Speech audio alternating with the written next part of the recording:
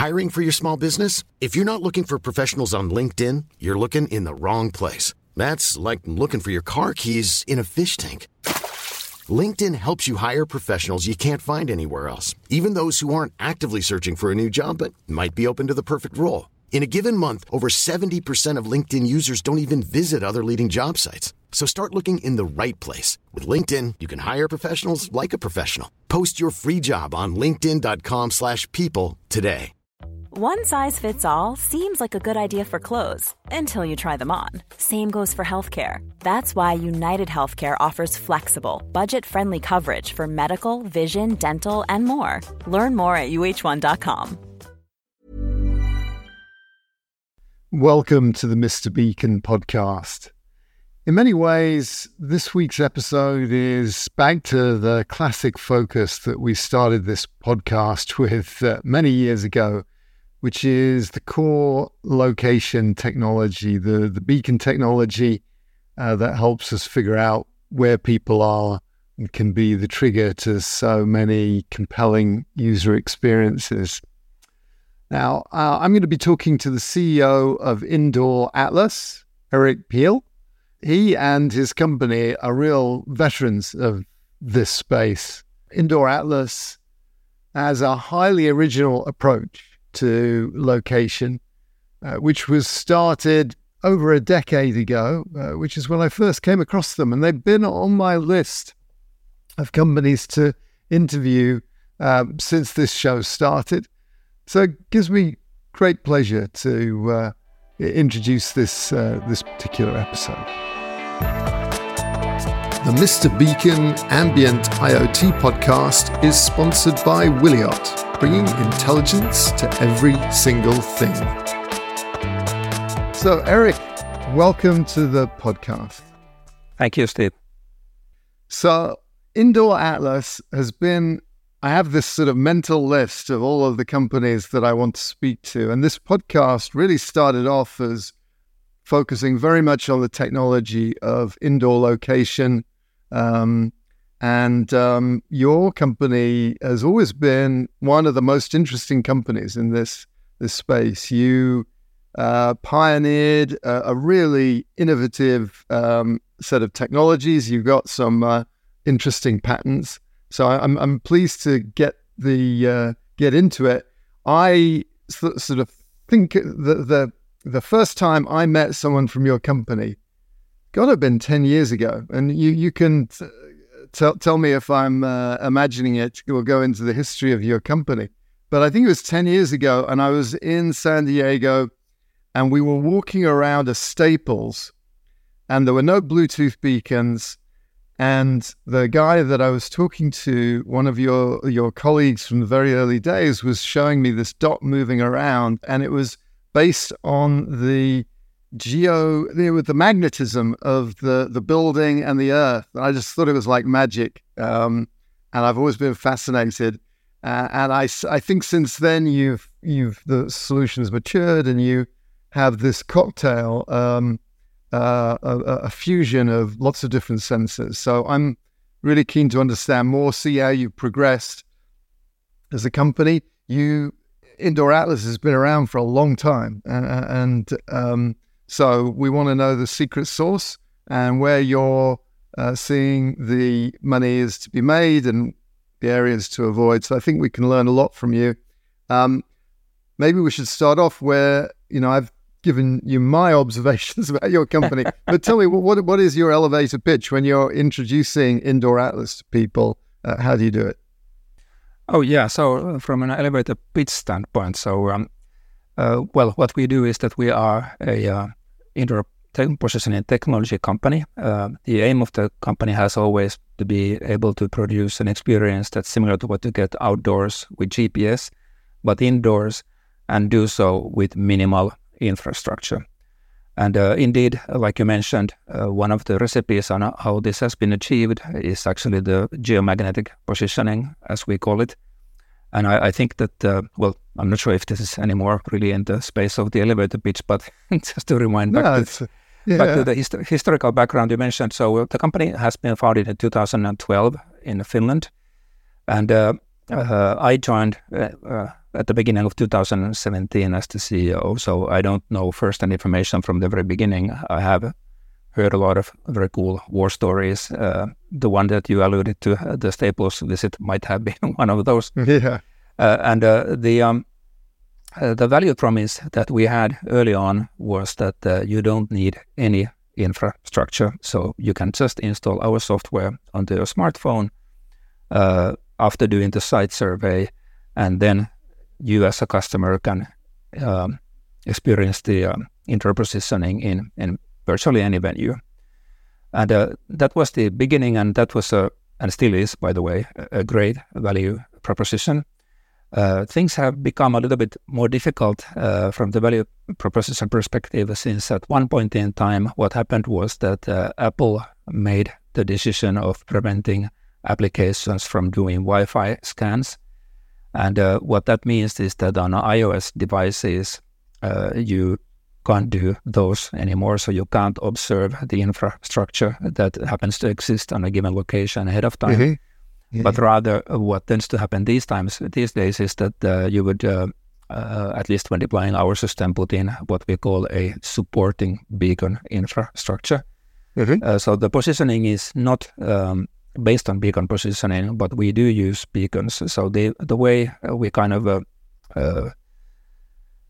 split this into two phases is that there's a first phase, which we call the first fix calculation, first fix estimation, and that's done with radio positioning algorithms, since they are the ones who are able to, or which are able to compute the location estimate immediately. And what follows then is that when you start to move around, we are able to observe the environment with all the sensors on the smartphone, including the geomagnetic fields, and that's what is bringing the accuracy into the experience. So the geomagnetic positioning early on has the challenge that the location only effectively has one sample in the position where you happen to be, and that's not enough information to be able to tell where you are in a potentially very large building. So over time, when you walk around and there's a path that we are able to compute from the inertial navigation component, which is giving us a relative motion understanding on how you as the user have been moving around. And we are then collecting the geomagnetic fields over the course of the same path. And at a certain point in time, the path information becomes unique, and or the geomagnetic field variation throughout your path becomes unique. And that's how the positioning works.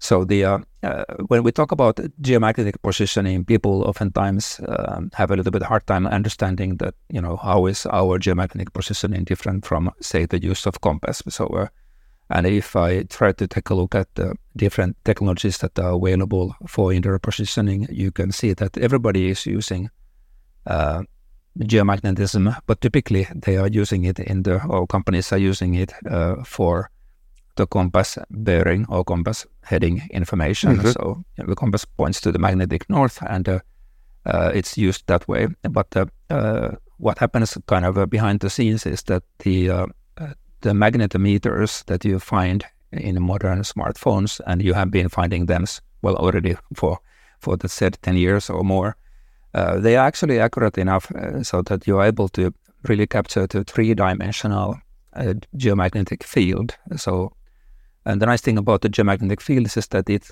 sort of comes pre-installed. So you have the geomagnetic fields everywhere. If you take a plot of land, you will probably find that the geomagnetic field is quite smooth in that, and it's really not having too many features. And it's from an information content standpoint, when walking through short distances, it's not very interesting. But when you build a building and the building has some metal structures, then the metal structures will interact with the geomagnetic field, therefore creating minute errors or variations.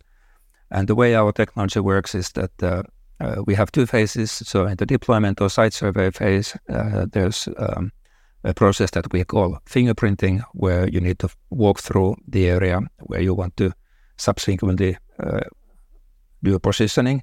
And during the fingerprinting phase, we are recording the three-dimensional geomagnetic field in the building. And we are also at the same time recording the radio environment and all the other parameters we may be able to use.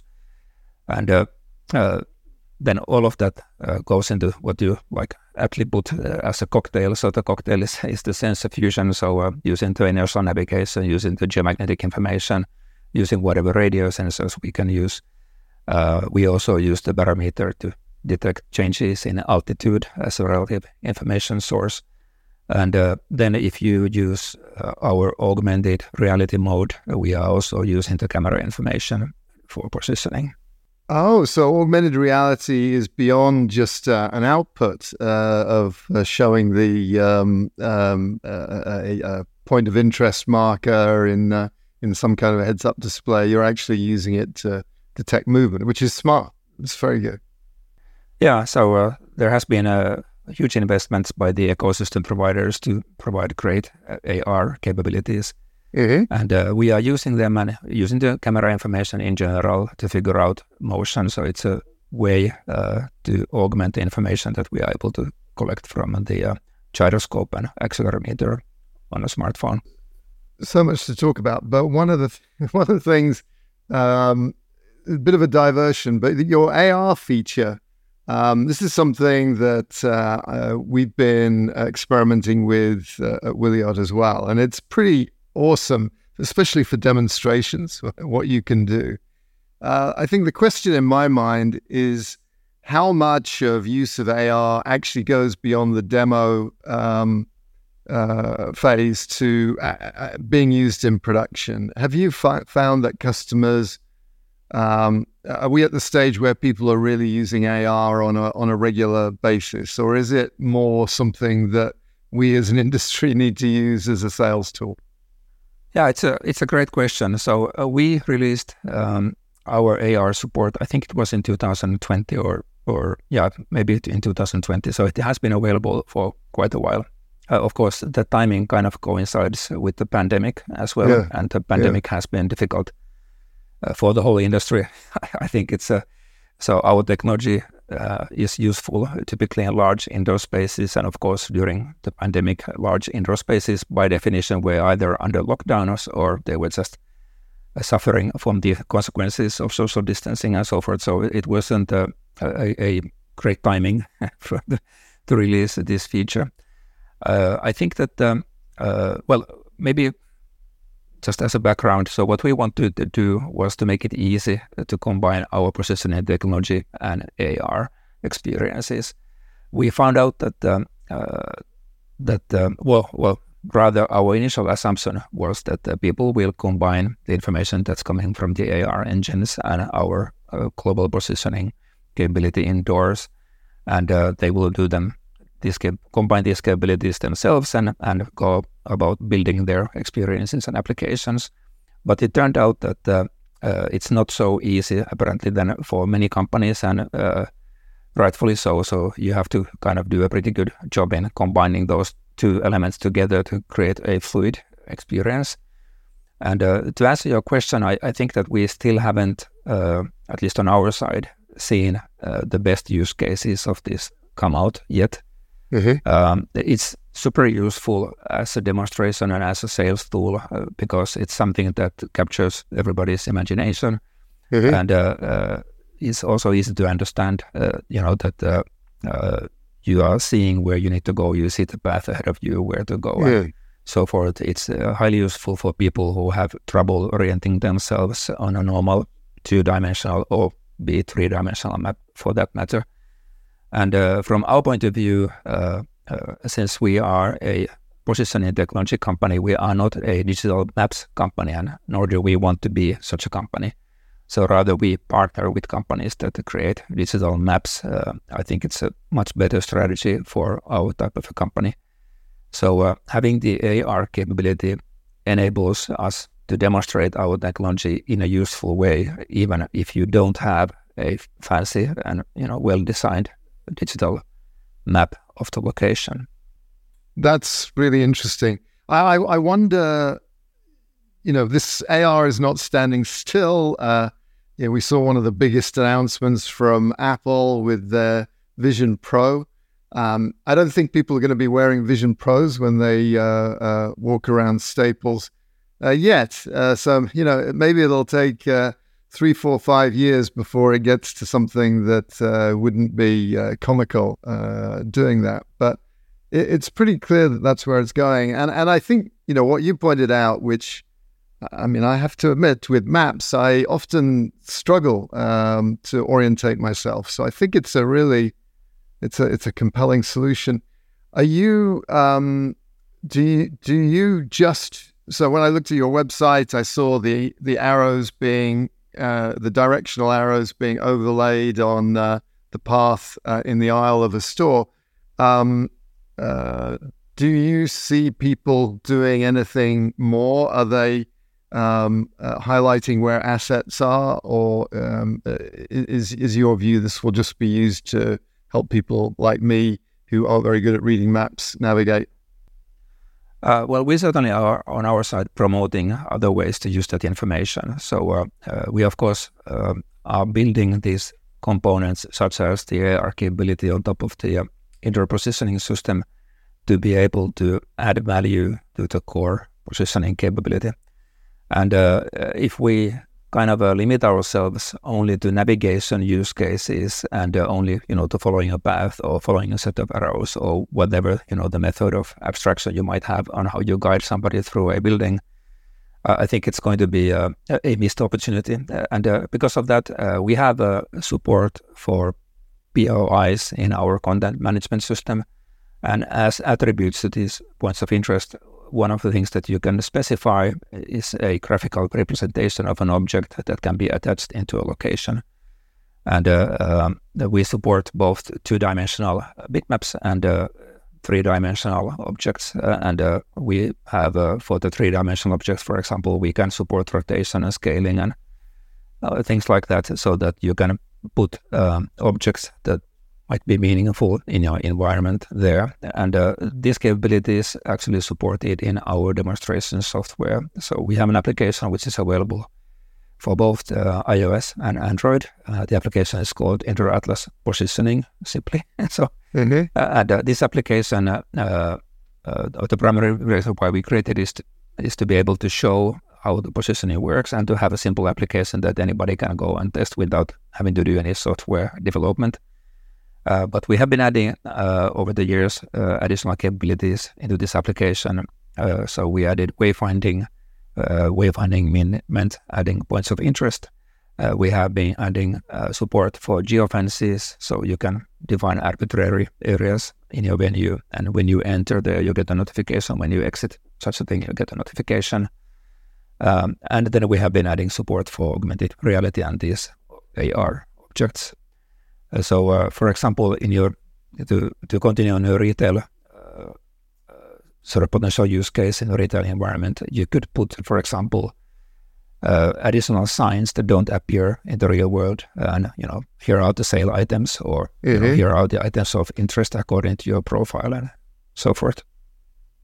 Yeah, I see people wandering around stores with their phones out, but I think it's just maybe a step too far to get them to use it to find their way, unless you're really struggling to find that part. So it'll be interesting to see whether any apps really go mainstream with this feature.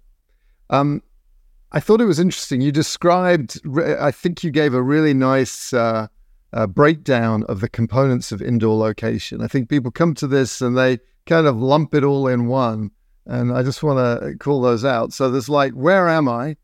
Then there's kind of the navigational piece. How do I find my way? And then there was this whole geofencing, which is the ability to actually initiate actions based on where I am. So someone's gone into the wrong place, or a place they shouldn't be, or and well, there's a ton that I want to get into. I want to talk about asset tracking a little bit more, and the different use cases in different industries. But before we go on there, I want to make sure that we really understand the solution, the core technology. And you said another interesting thing, which was we don't do maps. And I think a lot of people would sort of assume, oh, IndoorAtlas does maps, but you're not. You're doing that location, you're doing the wayfinding, you're doing the geofencing. Why not do maps as well?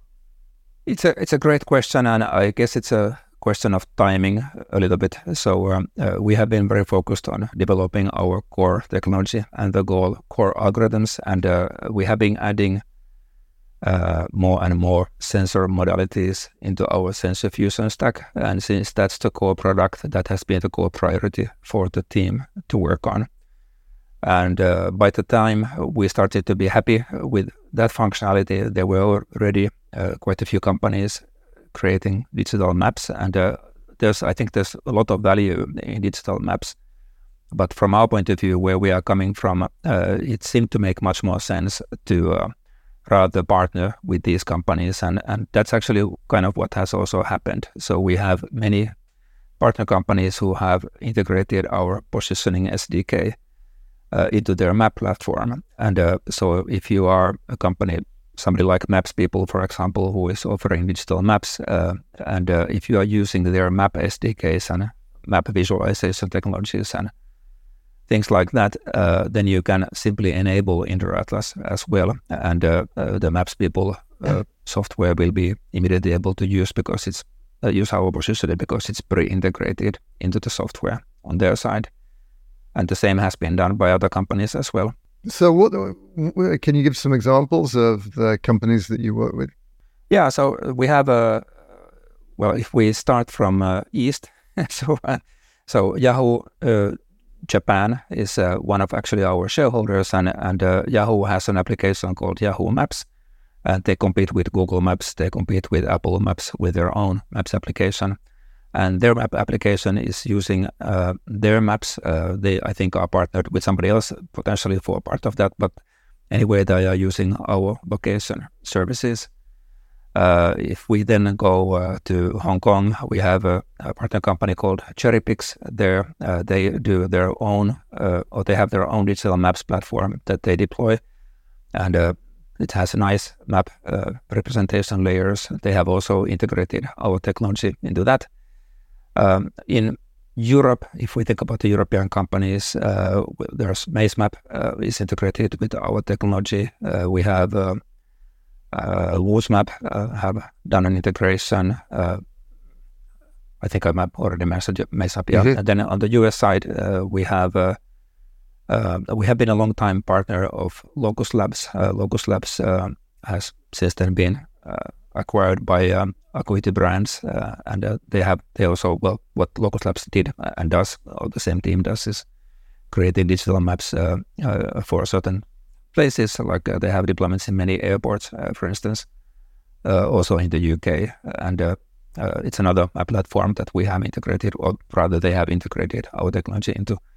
And then in Canada, Mapped In has also done this integration, and I'm probably forgetting some of our partners as I go about this list. Well, that's a good selection. Acuity Brands, really interesting company. We interviewed the head of Acuity Brands IoT team years ago now, but they're the lighting company, one of the big three lighting companies, and a great source of beacons, sometimes an overwhelming source of beacons with really honest deployments where they've been like just flooding the whole spectrum with their beacons. But they're a great company, and I think there's a huge potential there because lighting is a staple, and why not use that for IoT?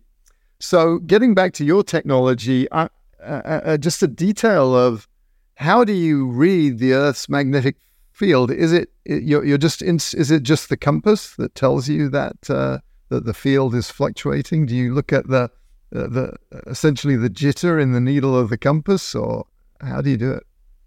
If you think about the compass needle, so the compass needle is some kind of a 2D projection of the Earth's geomagnetic field, or maybe even almost a 1D because it has only one axis of freedom.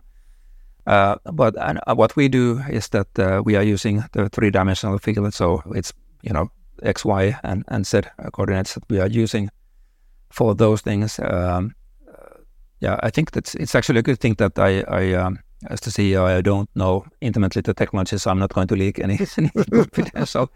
But the hard part with this is that you have to be able to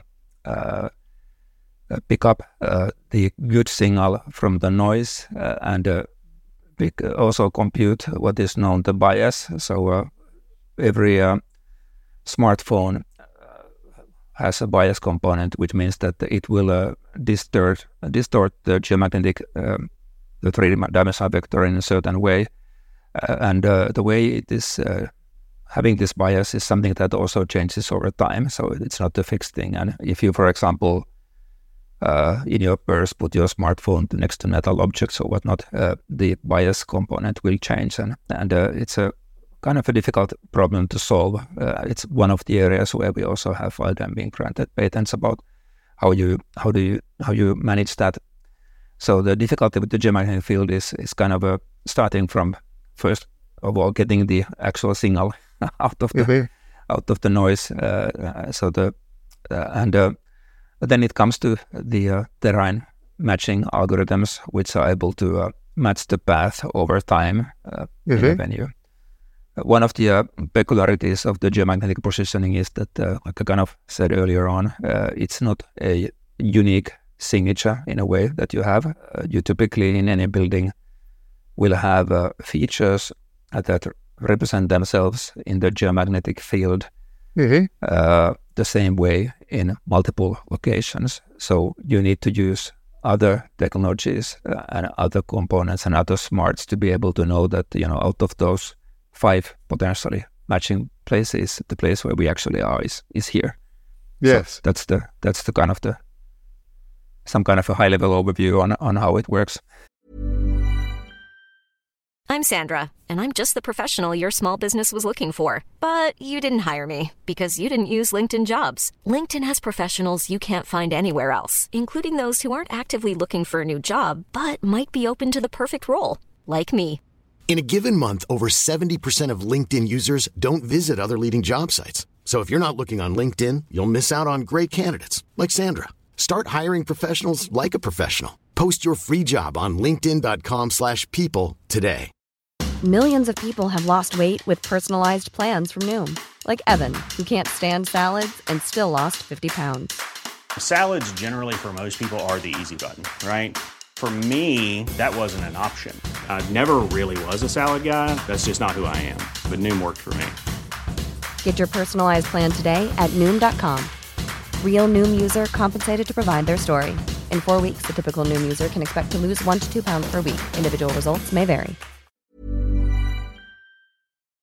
The way I remember it being explained to me 10 years ago, and it's incredible how these metaphors and images that we often use to communicate can just stick in people's mind. But the way it was explained to me was it's a bit like running a credit card through a credit card reader.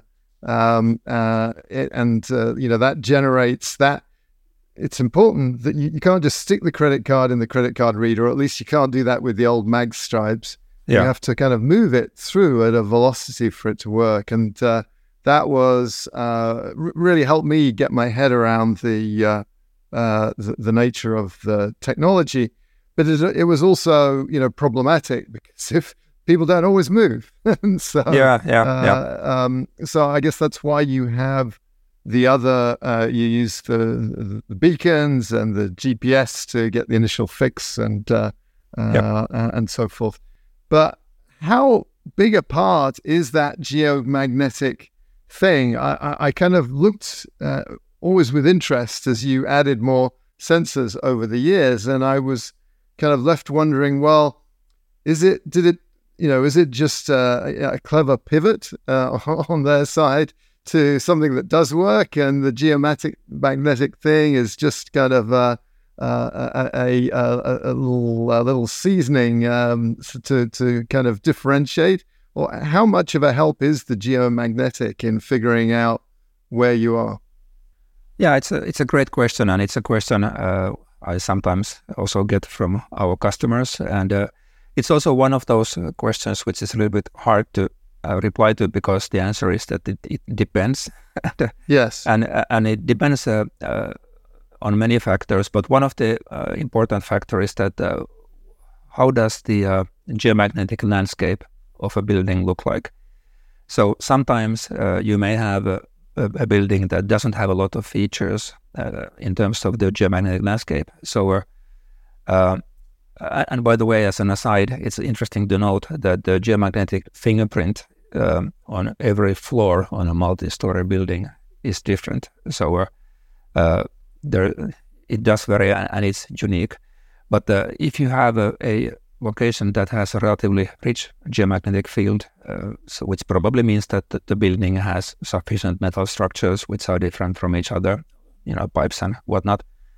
Maybe there's metal in the concrete and different things can happen. Then it actually is the technology that brings the highest level of accuracy in our stack. Mm-hmm. So and especially because we are using it to our advantage to minimize the amount of beacons that one has to deploy.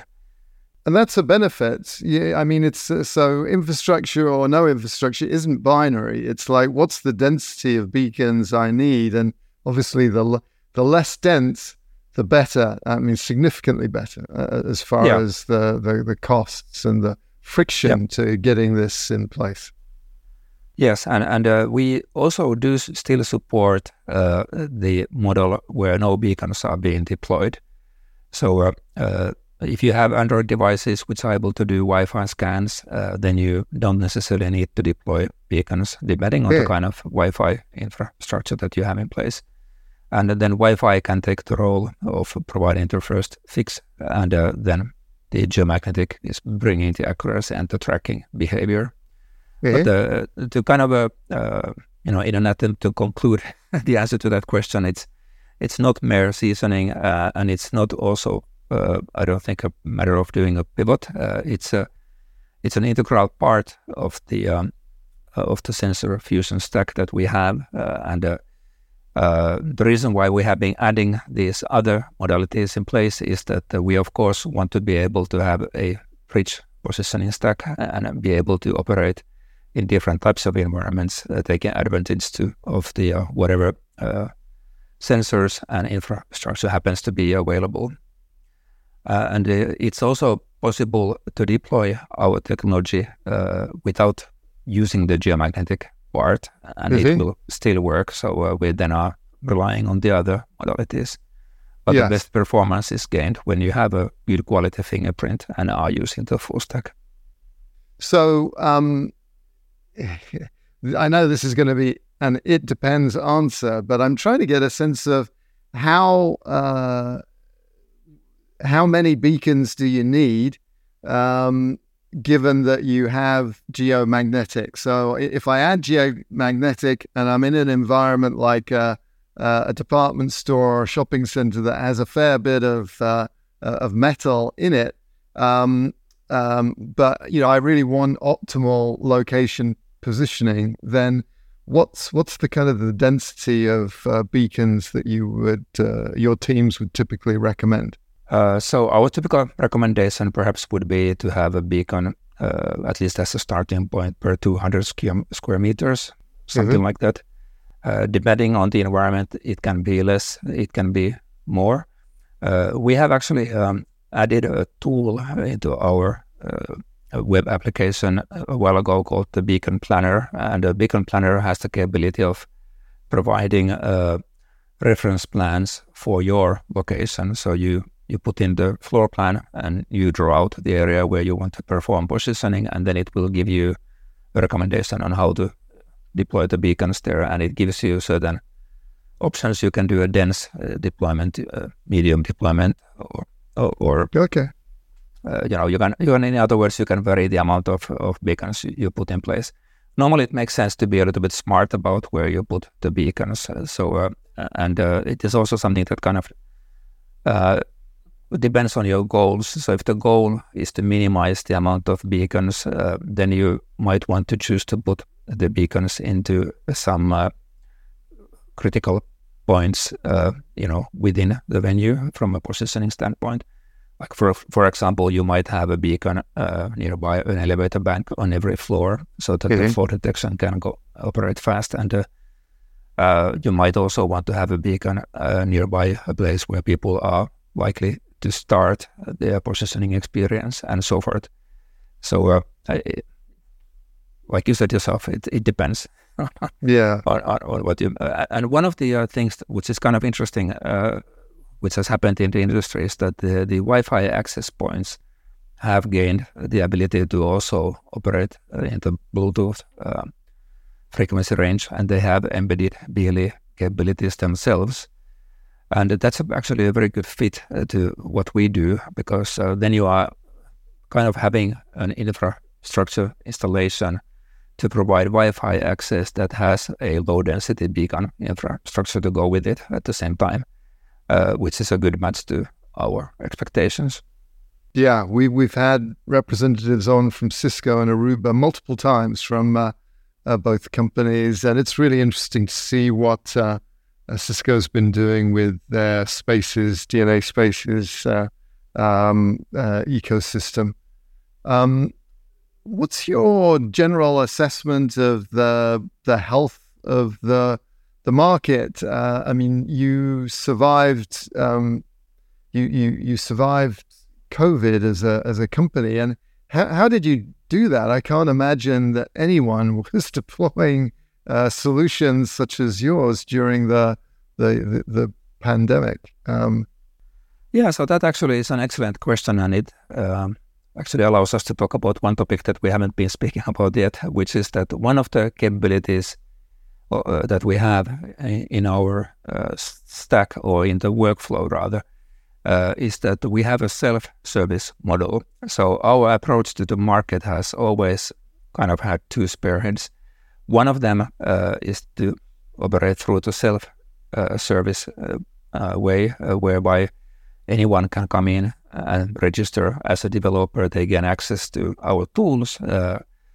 We provide a free trial license, and that enables you to do a deployment anywhere on the world, on your premises, provided you just meet some prerequisites, which typically are that you need to have physical access to the space so that you can do the site survey.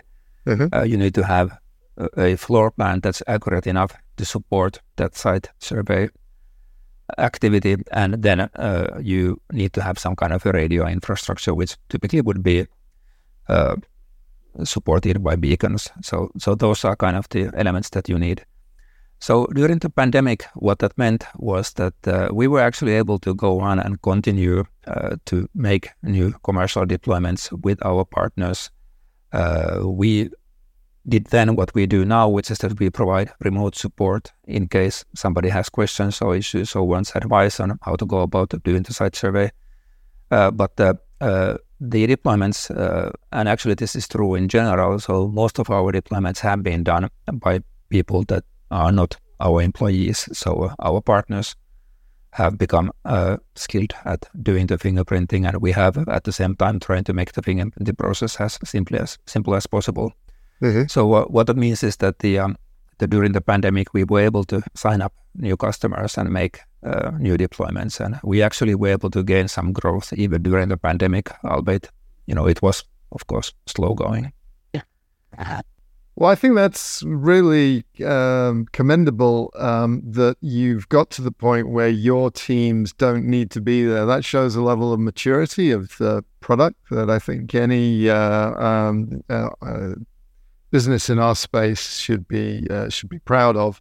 And I guess it's very valuable for your balance sheet that you don't need to have you don't need to have a massive field force that's doing everything.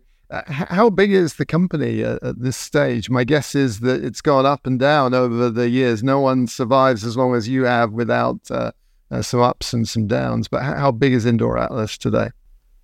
Yeah, so indeed, we have had our ups and downs several times over the years. And at the moment, I think the configuration that we have is on the small side. So we are, I think, 14 people at the moment. We are a little bit scattered around. So we have a couple of guys in Japan, one in China, and the rest of us are here in Finland.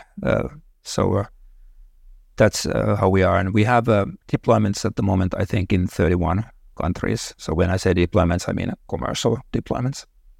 Yeah, and you've got some pretty amazing stats in terms of the active use of your product. I remember seeing on your website. So, but one thing that maybe a tough question, I don't know. When I first found IndoorAtlas, to me, you were just completely unique, and you'd got some essential IP.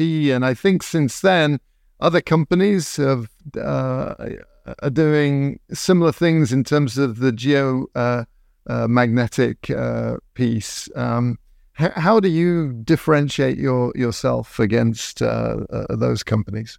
Yeah, so the differentiation is really coming from the topics that we have already discussed, or the capabilities. So we have the capability of supporting the self-service model. We have proven that the technology can be deployed into very many different types of buildings. So, it can be office spaces, shopping malls, train stations, airports, and, the exhibition centers. I don't know if I already mentioned that, but so large and small, with corridors, without corridors, large open areas, closed areas.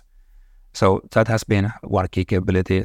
The self-service workflow enables anybody to go and try, so it's easy to take into use, and you get the taste on how it is working.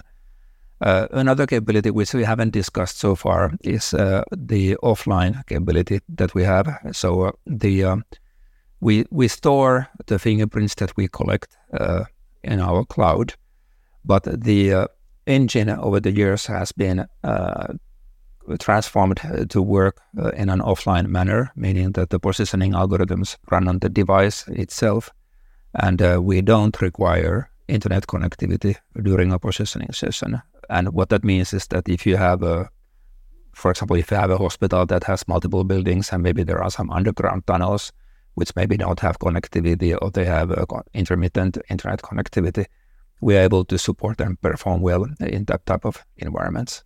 And we even have a separate version of the SDK that we provide that we call the offline SDK, which embeds the positioning maps. So that's an interesting capability which gives robustness to solutions that are built around our technology.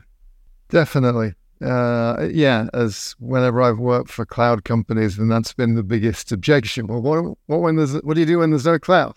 And of course, in Finland, you're no stranger to tunnels, where your company is based. It's one of the things that I kind of makes it an exciting place to visit. You have these cool tunnels that I was never clear whether that was because of the weather or for defense reasons, or maybe it's both. I don't know. Yeah, I guess it's both, but it's true that the defense element has been a key component of this. It's the Second World War. We have been building shelters, and these shelters are, of course, during peacetime, which means hopefully forever, used for other purposes at the moment, for commercials or for exercise halls or whatnot. Yes. So I love Finland. I was there at the tail end of the pandemic. In fact, that's where I first got COVID. In Finland. That doesn't sound like a compliment. It didn't mean to come out that way. But if you're going to, let me tell you, if you're going to get COVID, then Finland is the place to do it. It was wonderful. I got to walk along by the sea, and the fish soup was amazing. It was really cool. So I can't wait to come back. And obviously, as a country, you have the legacy and the current manifestation of Nokia, which has spawned off so much innovation, especially in the wireless space. So what are the use cases where you operate, and where do you see the momentum? Where are people using this? Because, when I first got interested in beacons, it was, the Apple Store was the shining example of that. And back at Qualcomm, we provided the beacons for the Apple Store, which was like a privilege to see that. And beacons have become a little bit more quiet, but the need for indoor positioning and navigation hasn't gone away. So where do you see the momentum in your business today? What are the use cases? Yeah, so what we have been doing over the past several years throughout the pandemic, for example, is that we have been starting to a little bit specialize into different verticals and also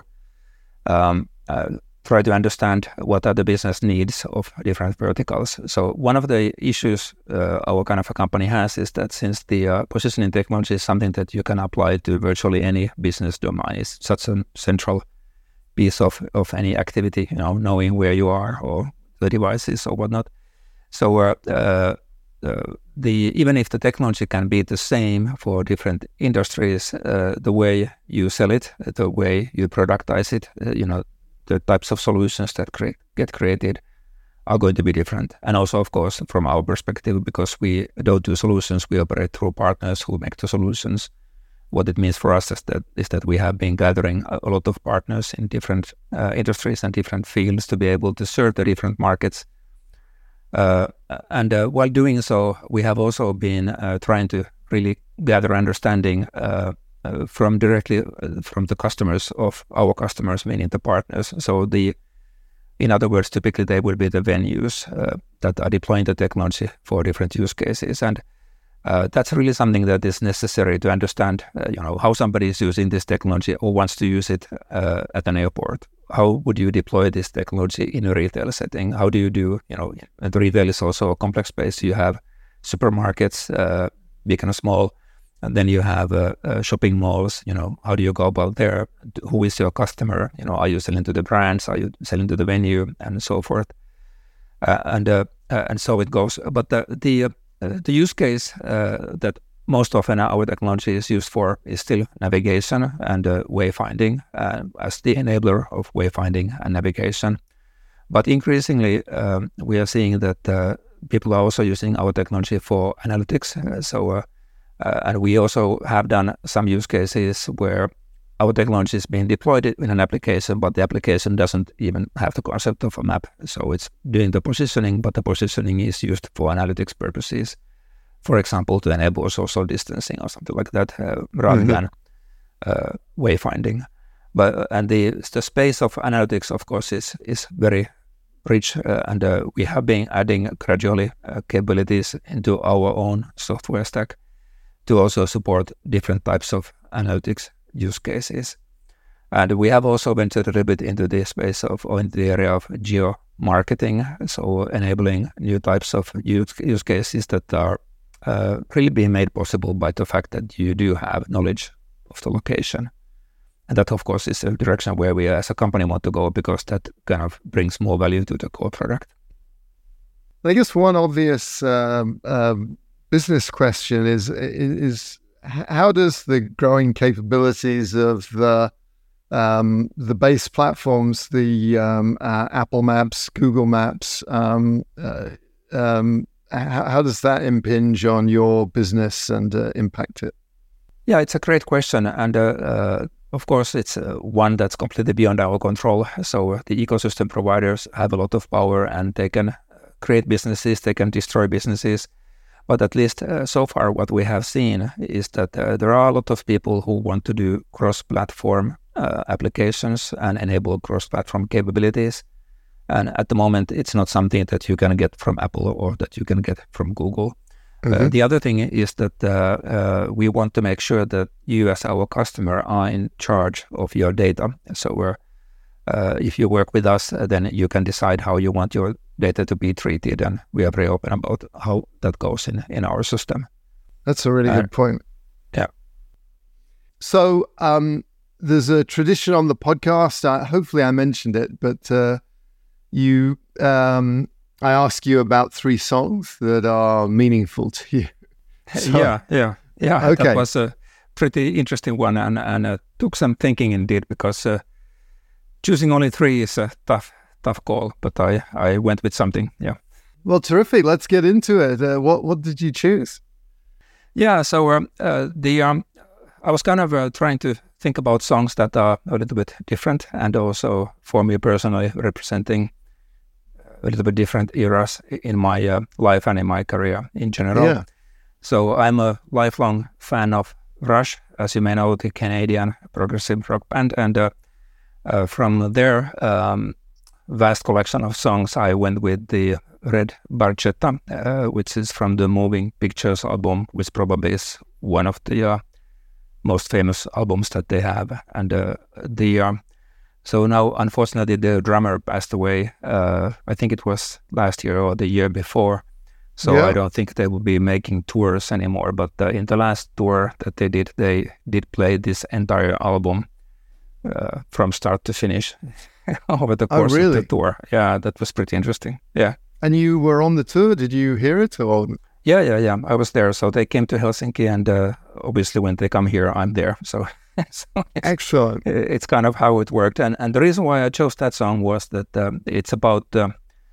well, I guess it's a little bit about youth, but it's about driving. And I remember, listening to this song just when I got my driver's license. I was driving with my friends, and it would be one of the sort of the de facto songs that we would listen to when practicing to drive.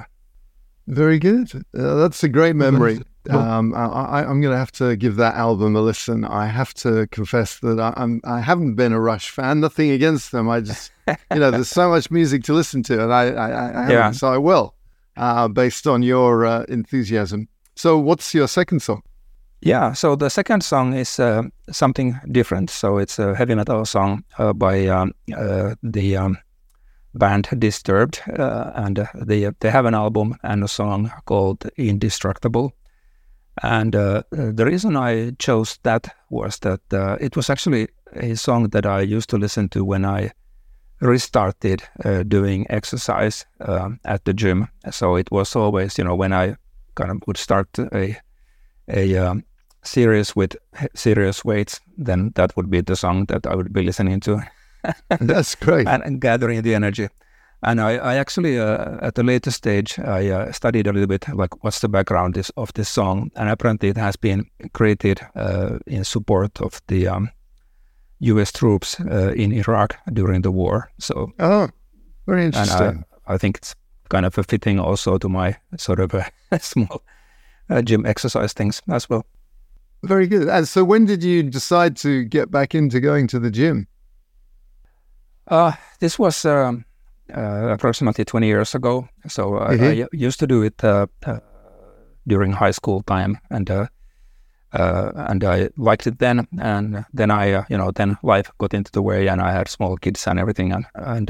But then I got divorced, and as is typical, during the divorce to come and get a new hobby. So I kind of went with two. So I bought a motorcycle, and I also started to go back to the gym. That was great. Sounds very good. Yeah. I've found myself like I just hit 61, and I'm like now have a renewed interest in exercise because I see, you see your peers going off in one direction or the other, the people who kind of manage to hold it together physically and the people that don't. And obviously it's pretty obvious which side you want to be on. Yeah. So, okay. And the third song? Yeah. So the third song is, it's a completely different one. So this is actually something I found in YouTube. So there's a channel by the artist that goes by the handle Gato Bus. And I'm not sure if I'm pronouncing that right, but Gato Bus is the name. And the logo seems to be a reference to the Japanese Studio Ghibli, who has been making this very famous, sorry, my phone is ringing, very famous movies, and Spirited Away and Spirited Away, exactly, and Totoro is one of them, and I think that it appears that his logo is coming from the cat bus in Totoro, so that's I think how it comes, and there's a song called Dreaming that he made, and is that's available for anybody to look at in YouTube. And it's a song using two synthesizers that he apparently started to play as he had some difficulties getting to sleep. So that was somehow interesting for me, as I also started to kind of play for my own enjoyment music around 5 years ago. And that's when I discovered this song, and I can also relate to the fact that it's hard to get to sleep. So that's the backstory there. Yeah. So Eric, that was great. Thanks so much for coming on the podcast. Yeah, thank you very much, Steve. It really has been my pleasure. Thank you for the opportunity. Very good. So thank you very much for listening to the whole of this week's episode.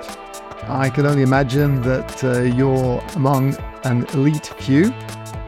And if you've been putting up with a few adverts on the way, then hopefully it'll give you some satisfaction to know that throughout the time that I work at Williot, we're giving 100% of the advertising revenue that we receive to a really good cause, the Monarch School for children of homeless people. I hope you enjoyed the show. I hope it was useful.